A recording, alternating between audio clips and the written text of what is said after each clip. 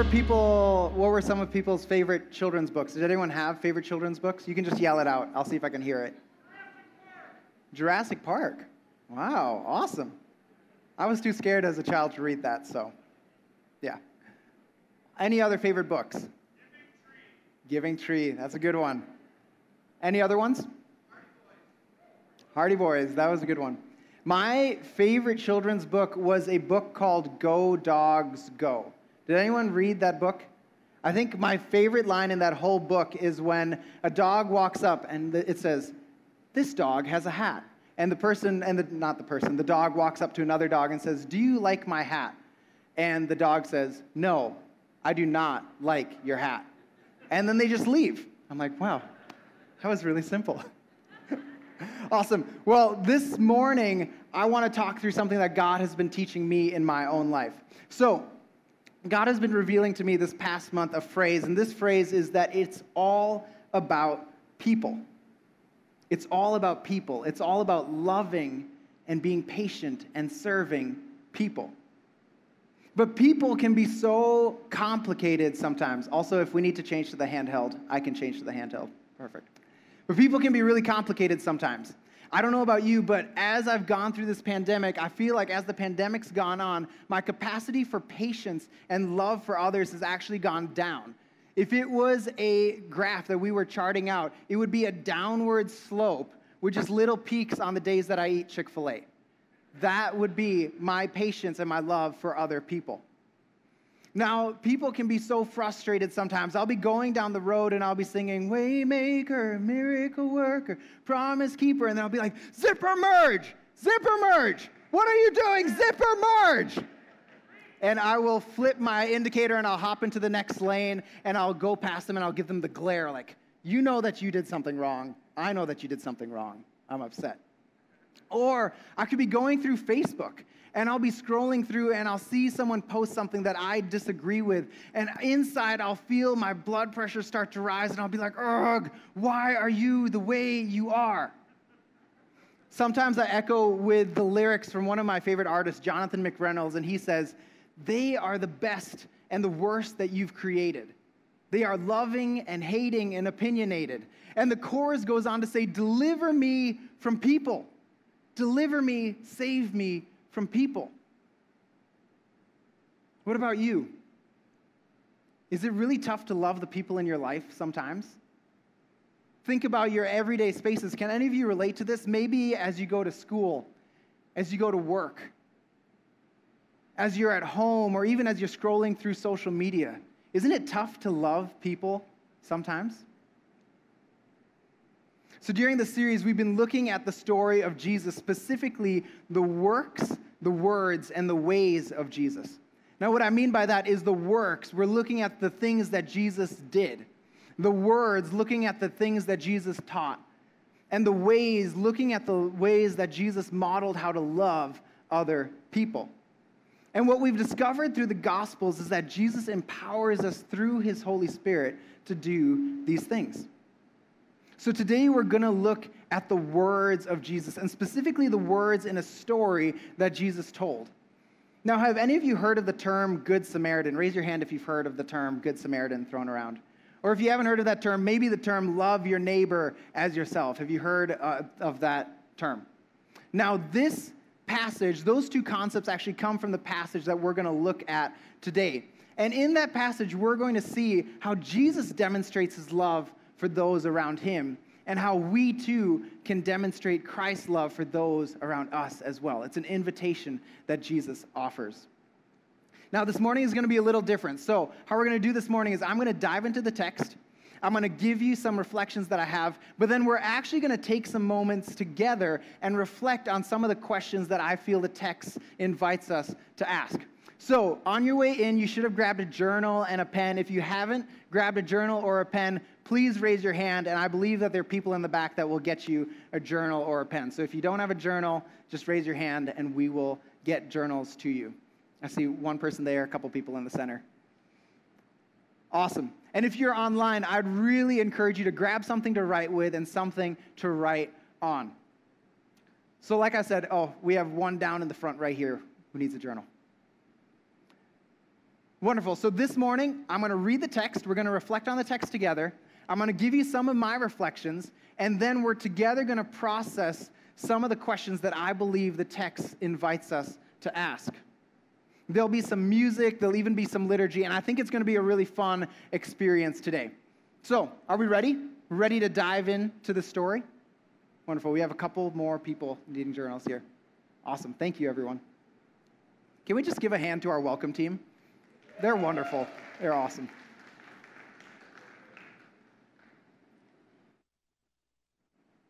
Awesome. So if you have a Bible, the passage we're going to be looking at today is Luke chapter 10.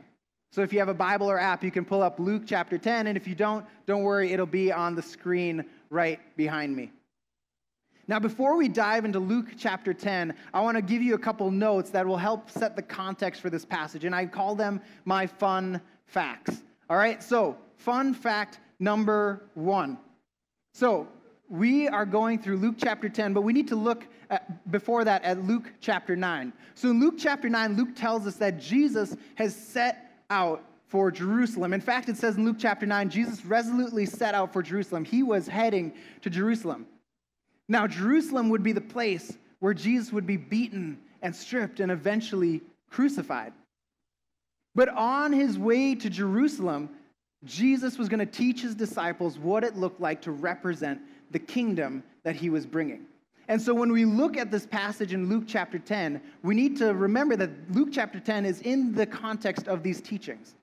That Luke chapter 10 invites us to think about, what does this passage say about Jesus? And what does this passage say about Jesus' kingdom? So that's fun fact number 1. This passage is about Jesus' kingdom. And then fact number 2, and we also find this in chapter 9. So Jesus sets out for Jerusalem with his disciples, but the journey gets off to a little bit of a rocky start. Jesus is heading to Samaritan. Normally the Jews went around Samaritan, but like Donna said, Jesus was in the habit of going through. And so Jesus is going through Samaritan, and he sends people ahead of him to say to the village, hey, the teacher's coming, prepare yourself, the teacher's coming. But the Samaritans don't welcome Jesus. And so when news reaches the disciples that the Samaritans aren't going to welcome Jesus, here's what the disciples said. The disciples looked at Jesus and said, Lord, do you want us to call down fire from heaven to destroy them? It is a little discouraging that was the first thought that popped in the disciples' minds. And it almost seems like they were too eager, like, Lord, we can do this. We can call down fire and destroy them. But it wasn't surprising that this is what the disciples thought. Like Pastor Donna mentioned last week, the Samaritans and Jewish people hated each other. They were ancient enemies who thought the worst of each other. And this is an important note to remember as we go through this passage. So fun fact number 1, this passage is about Jesus and Jesus' kingdom. And fact number 2, the Jewish and Samaritan people did not like each other. They were enemies. So with that in mind, we're ready to head into Luke chapter 10. But before we do that, let's pray and invite the Holy Spirit into our time together. So would you pray with me?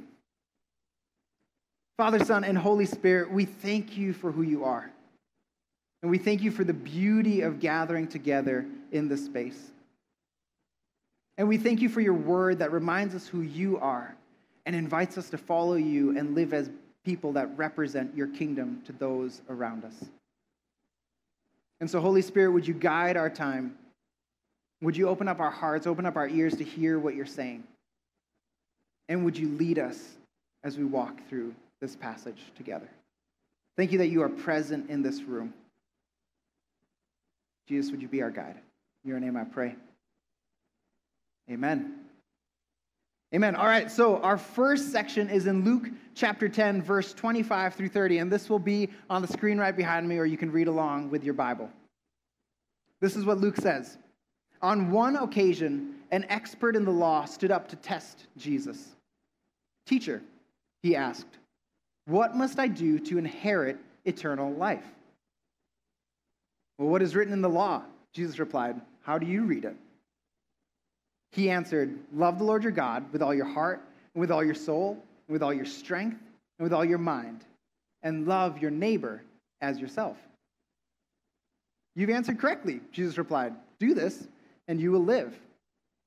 But he wanted to justify himself, or some translations say he wanted to find a loophole in the commandment that he had just recited.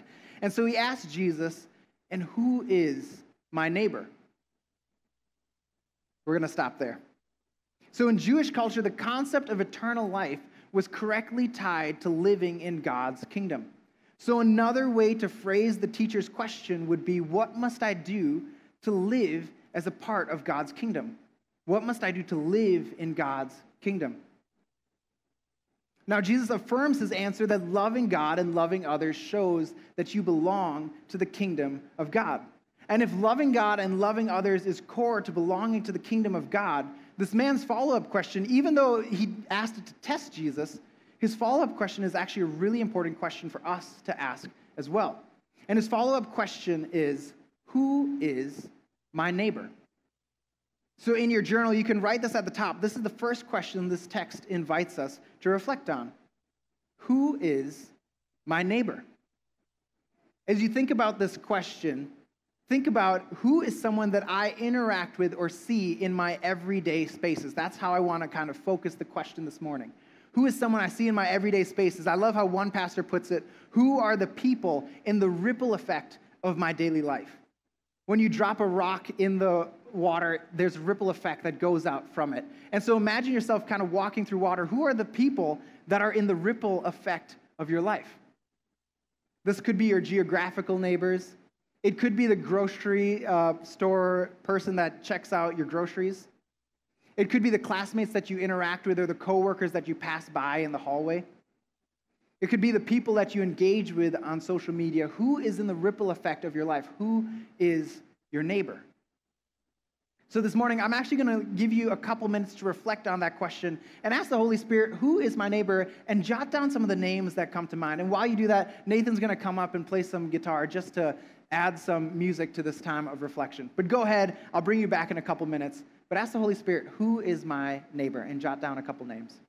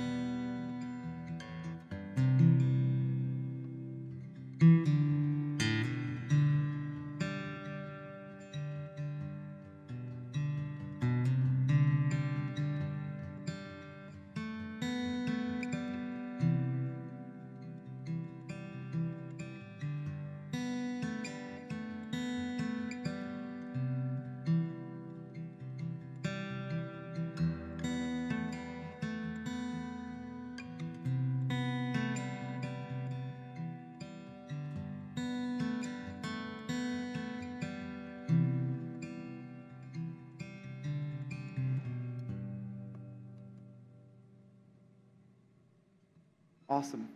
Who is my neighbor? I don't know what names came to mind for you this morning, but as I was just sitting and thinking about it, this past couple weeks I've actually had to go to the DMV a lot, and I still have to go there this next week to get some documents processed. And so as I was thinking, who is my neighbor?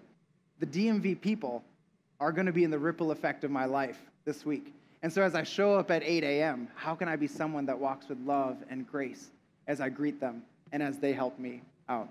So who is your neighbor? All right, so after the teacher asks, who is my neighbor, we're going to continue reading through Luke. So we're going to start in verse 30. The teacher asked, "Who is my neighbor?" And in reply, Jesus said, "A man was going down from Jerusalem to Jericho when he was attacked by robbers. They stripped him of his clothes, beat him, and went away, leaving him half dead. A priest happened to be going down the same road, and when he saw the man, he passed by on the other side. So too, a Levite, when he came to the place and saw him, passed by on the other side. But a Samaritan, as he traveled, came where the man was, and when he saw him, he took pity on him." Now let's kind of envision ourselves in the audience as they're hearing the story, as they're hearing Jesus' answer to this teacher. There are 4 characters in the story. There's the man who was attacked by robbers. There's the priest, the Levite, and the Samaritan.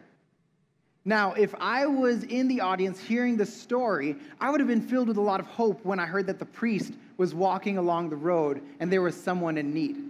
This is because the priests were known as the people who mediated the relationship between God and the people. The priests were experts in the law. They would have known exactly the laws that the teacher quoted earlier of loving God and loving your neighbor. The priest was a good person, and I would just be waiting for the priest to come and help this man.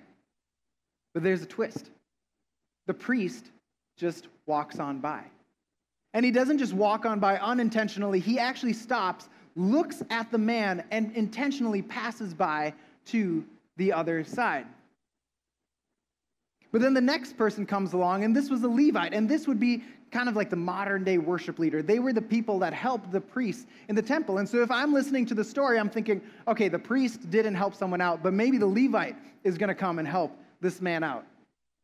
But the Levite, too, looks, sees the man, and intentionally passes by and walks to the other side. If I'm in the audience, maybe I'm thinking, okay, what were some reasons that the priests and the Levites passed by? Maybe they were busy. Maybe they were on their way home. Maybe they thought someone else is going to come and help this man. In those days in Jewish culture, it was also in their laws that if they touched this man who was half dead and beaten, that this man was considered unclean. And so maybe the priests and the Levites were worried about being ritually unclean, and they wanted to stay ritually pure. But here is the biggest plot twist in the story. The third person comes along. And so if I'm listening, I'm like, okay, the priest went, the Levite went. Who is this third person? And to my shock, this is not a priest or a Levite, but a Samaritan. Remember how I mentioned before how Samaritans were considered enemies of the Jewish people. In fact, I read in a commentary that this path from Jerusalem to Jericho that this man was taking, the audience would have been familiar with this path because this was actually a path that they used to get around Samaria. This is a way that they would have avoided even interacting with the Samaritan people. But a Samaritan was going down the road, and the Samaritan saw, he stopped, and had compassion. So as we think through the priest and the Levite and the Samaritan and the different ways they interacted with each other, here's the next question that I believe the text invites us to ask. And so you can write this down. The next question is there a barrier that is keeping you from loving your neighbor? Is there a barrier that is keeping you from loving your neighbor? Are there people that you have seen, but something keeps you from stopping and actually helping them? Something keeps you walking past them. A barrier could be that it's inconvenient to love them, that you're a busy person, you just don't have time. A barrier could be the ways that we prioritize ourselves and our own desires at the expense of those around us. A barrier could be that it's just so tough and frustrating and messy and exhausting to love them. A barrier could be that you ideologically disagree with them. I find this a lot on Facebook. This is a barrier in my life that keeps me from loving those around me. Another barrier could be that you think that it doesn't benefit me to love this person. It doesn't benefit me to help them. What do I gain from that situation? Or maybe you even just think of this person as your enemy, like the Samaritan and Jewish people. So let's take some time. I'll give you another 2 minutes here, but let's take some time and reflect. Is there a barrier that is keeping you from loving your neighbor? Is there a barrier that is keeping me from loving my neighbor? Let's reflect on that question together. and Nathan will lead us.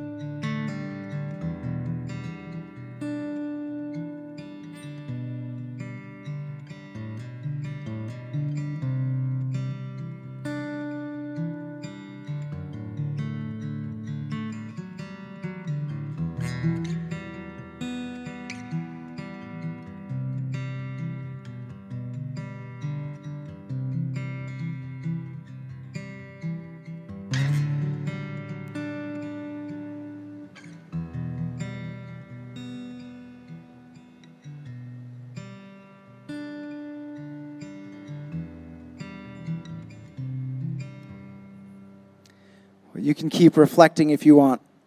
But one of the practices that I have really appreciated at Mill City is the practice of confession. It's the practice of surrendering the ways that we've wandered from God's heart and holding on to the forgiveness that Jesus offers. It helps open up our hearts to be equipped by the Spirit to love those that God invites us to love. So this morning, we're going to read a liturgy together. And so there's going to be a part where I'll read as the leader, but then there'll be a part where you'll see the congregation. The liturgy invites you to respond. And so this morning, we want to surrender the barriers that keep us from loving our neighbors and hold on to the forgiveness that Jesus offers and hold on to the courage that Jesus offers to love our neighbors. And so would you join me as we read this liturgy together? Here's our prayer. God of mercy, we take time to surrender the things that keep us from loving others. We confess the times where we have made excuses driven by comfort, busyness, or apathy.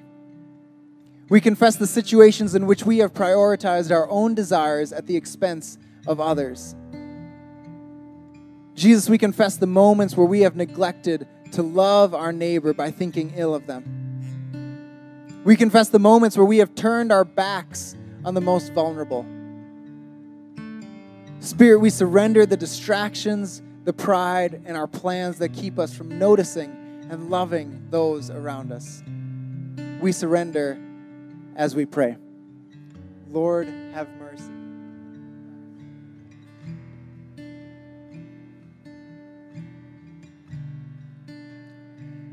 God who forgives, as we surrender these things, we hold on to you. Grant us strength to take down the barriers that keep us from joining you and serving those around us. Give us eyes to see the needs of our neighbor and wisdom on how to act. Jesus, would we follow your lead and lay down our lives for each other, driven by your love? Holy Spirit, grant us compassion to better listen, love, and join in the work you are doing by serving those around us. Jesus, may your kingdom come and your will be done on earth as it is in heaven. We hold on and pray. Lord, have mercy.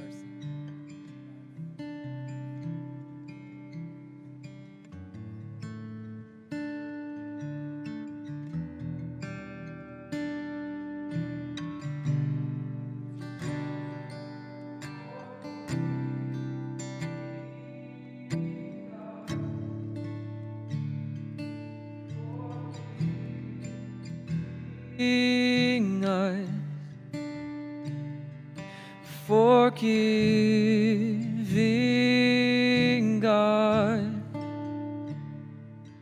forgiving us, forgiving God, forgiving us, forgiving God, forgiving us.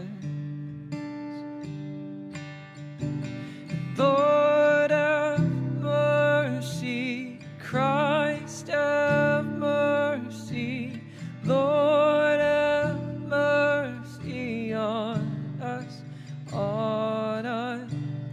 Lord of mercy, Christ of mercy, Lord of mercy on us, on us.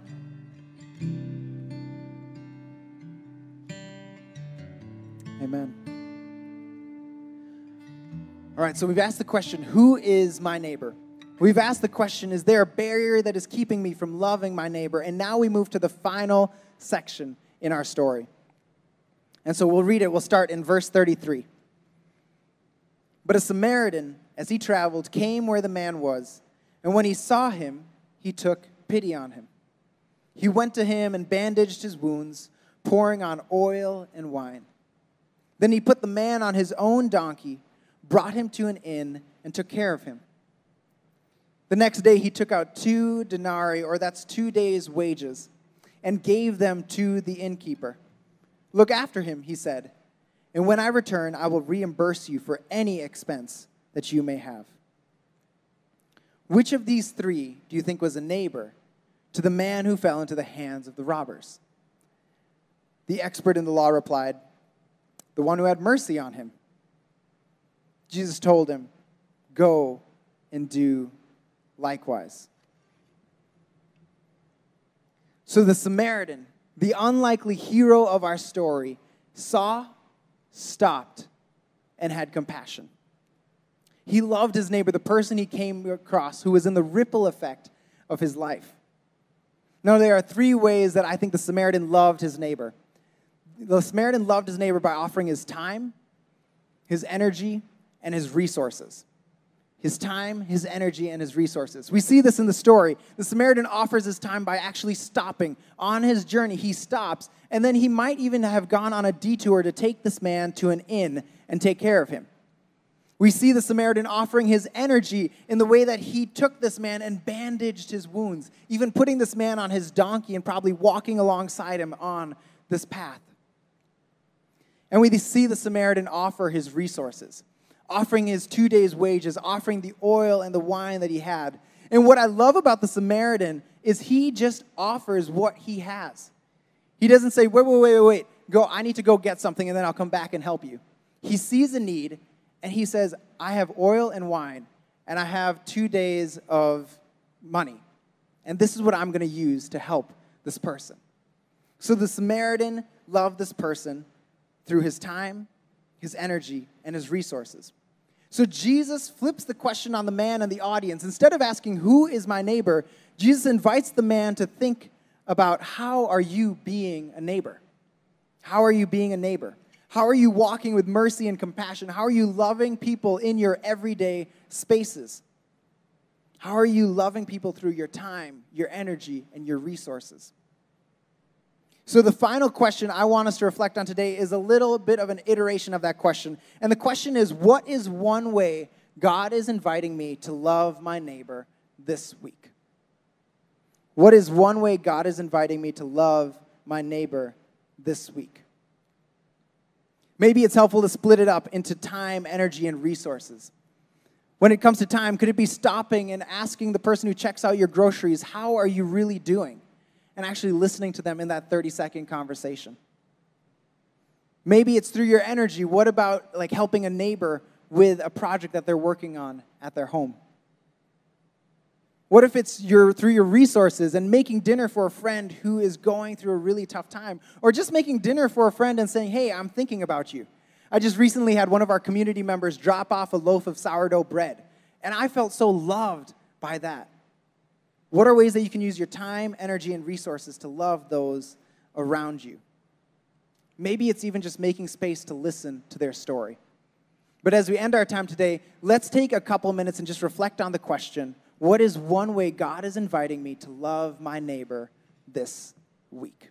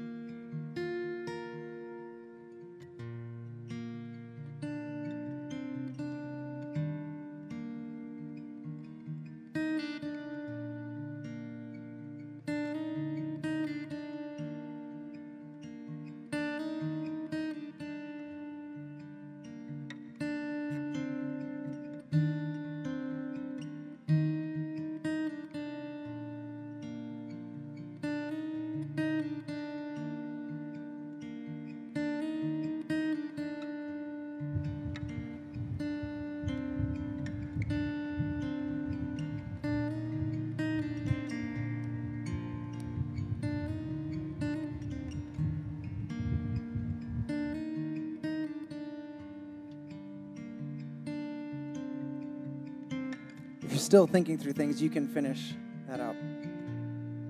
It's all about people. That's what God's been telling me, and that's what this passage is about. How are you being a neighbor to those around you? Now, as we end our time, one of the sweetest parallels I see in this passage is the love of the Samaritan and the unconditional love of Jesus. That Jesus is on his journey to the cross when he tells this story should remind us of the depths of his compassion. All around us, we see brokenness, selfishness, and the effects of sin on this world. And we read in the Bible how this sin separated us from a loving God, and there was nothing we could do to make a way to be in relationship with that God. We were like a person lying helpless on the road. But in the Bible, you'll see we serve a God who stopped, saw, and had compassion. We serve a God who stopped. And we read in the Gospel of John that Jesus didn't just stop, but he came down. I love what the translation of the Message says. Jesus moved into the neighborhood, and he took that brokenness, that selfishness, and the effects of sin, and he took it on himself. And in the greatest act of self-giving love, he took it to the cross and took the punishment that we deserved in order to make a way for us to be in relationship with God. But just like the story of the Good Samaritan had twists, the story of Jesus had the greatest plot twist in history, that Jesus didn't stay dead, but he rose again. And in his resurrection, he defeated death and invited us to be in relationship with a God of compassion. He made a way for us to be in relationship with a God who's our healer, a God who's a provider, a God who is with us, who for me has daily set me free from fear, and a God who we know and we cling to will come back and restore all things. In Jesus' death and resurrection, in this act of self-giving love, he invites us into that love. There's nothing we could do to earn it. There's no list of rules that we have to keep. But Jesus invites us into that love, and not only invites us into that love, but out of his grace, he says, go and reflect my love to those around you.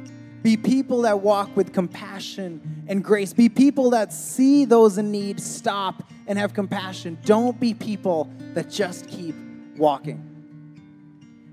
Now, why we're talking about the story is because this is core to who we are as a community. Our mission at Mill City is to love our neighborhood in the name of Jesus, love our community in the name of Jesus. God has invited us to reflect his love for our neighbors in the ways that we show up for them. And we've done this. We've seen the joy of joining God in the work that God is doing. We've seen our own lives transformed, and we've seen parts of the city restored and renewed. And so as we head into the fall, the last challenge I'll give you is let's be people that continue to join God in the work that God is doing. To be people that continue to ask, who is my neighbor? What are the barriers that keep me from loving that neighbor? And what is one way that God is inviting me to love that neighbor this week? Let's be people that follow the Spirit and are vessels of hope and love. People that actually see, stop, and have compassion instead of going past. That's our challenge today as a congregation as we leave this space. We're going to end with a couple songs in worship, but would you pray with me? And we'll go into the end of our service. Father, we thank you for who you are. We thank you, Lord, that you are a God who saw, stopped, and had compassion. We thank you that you are a God of unfailing love, that you're a God who made a way for us to be a part of that unfailing love. Jesus, would we be people who are vessels of your hope and peace? Would we be people that reflect your kingdom to those around us? People that say we love God and live that out in our lives. People that not only say we love our neighbor, but actually live that out. And so, Jesus, thank you for this time of reflecting together. Would you continue these reflections? Would you continue to teach us and lead us as we leave this space? Thank you for who you are, Jesus. Thank you for your love. In your name I pray. Amen.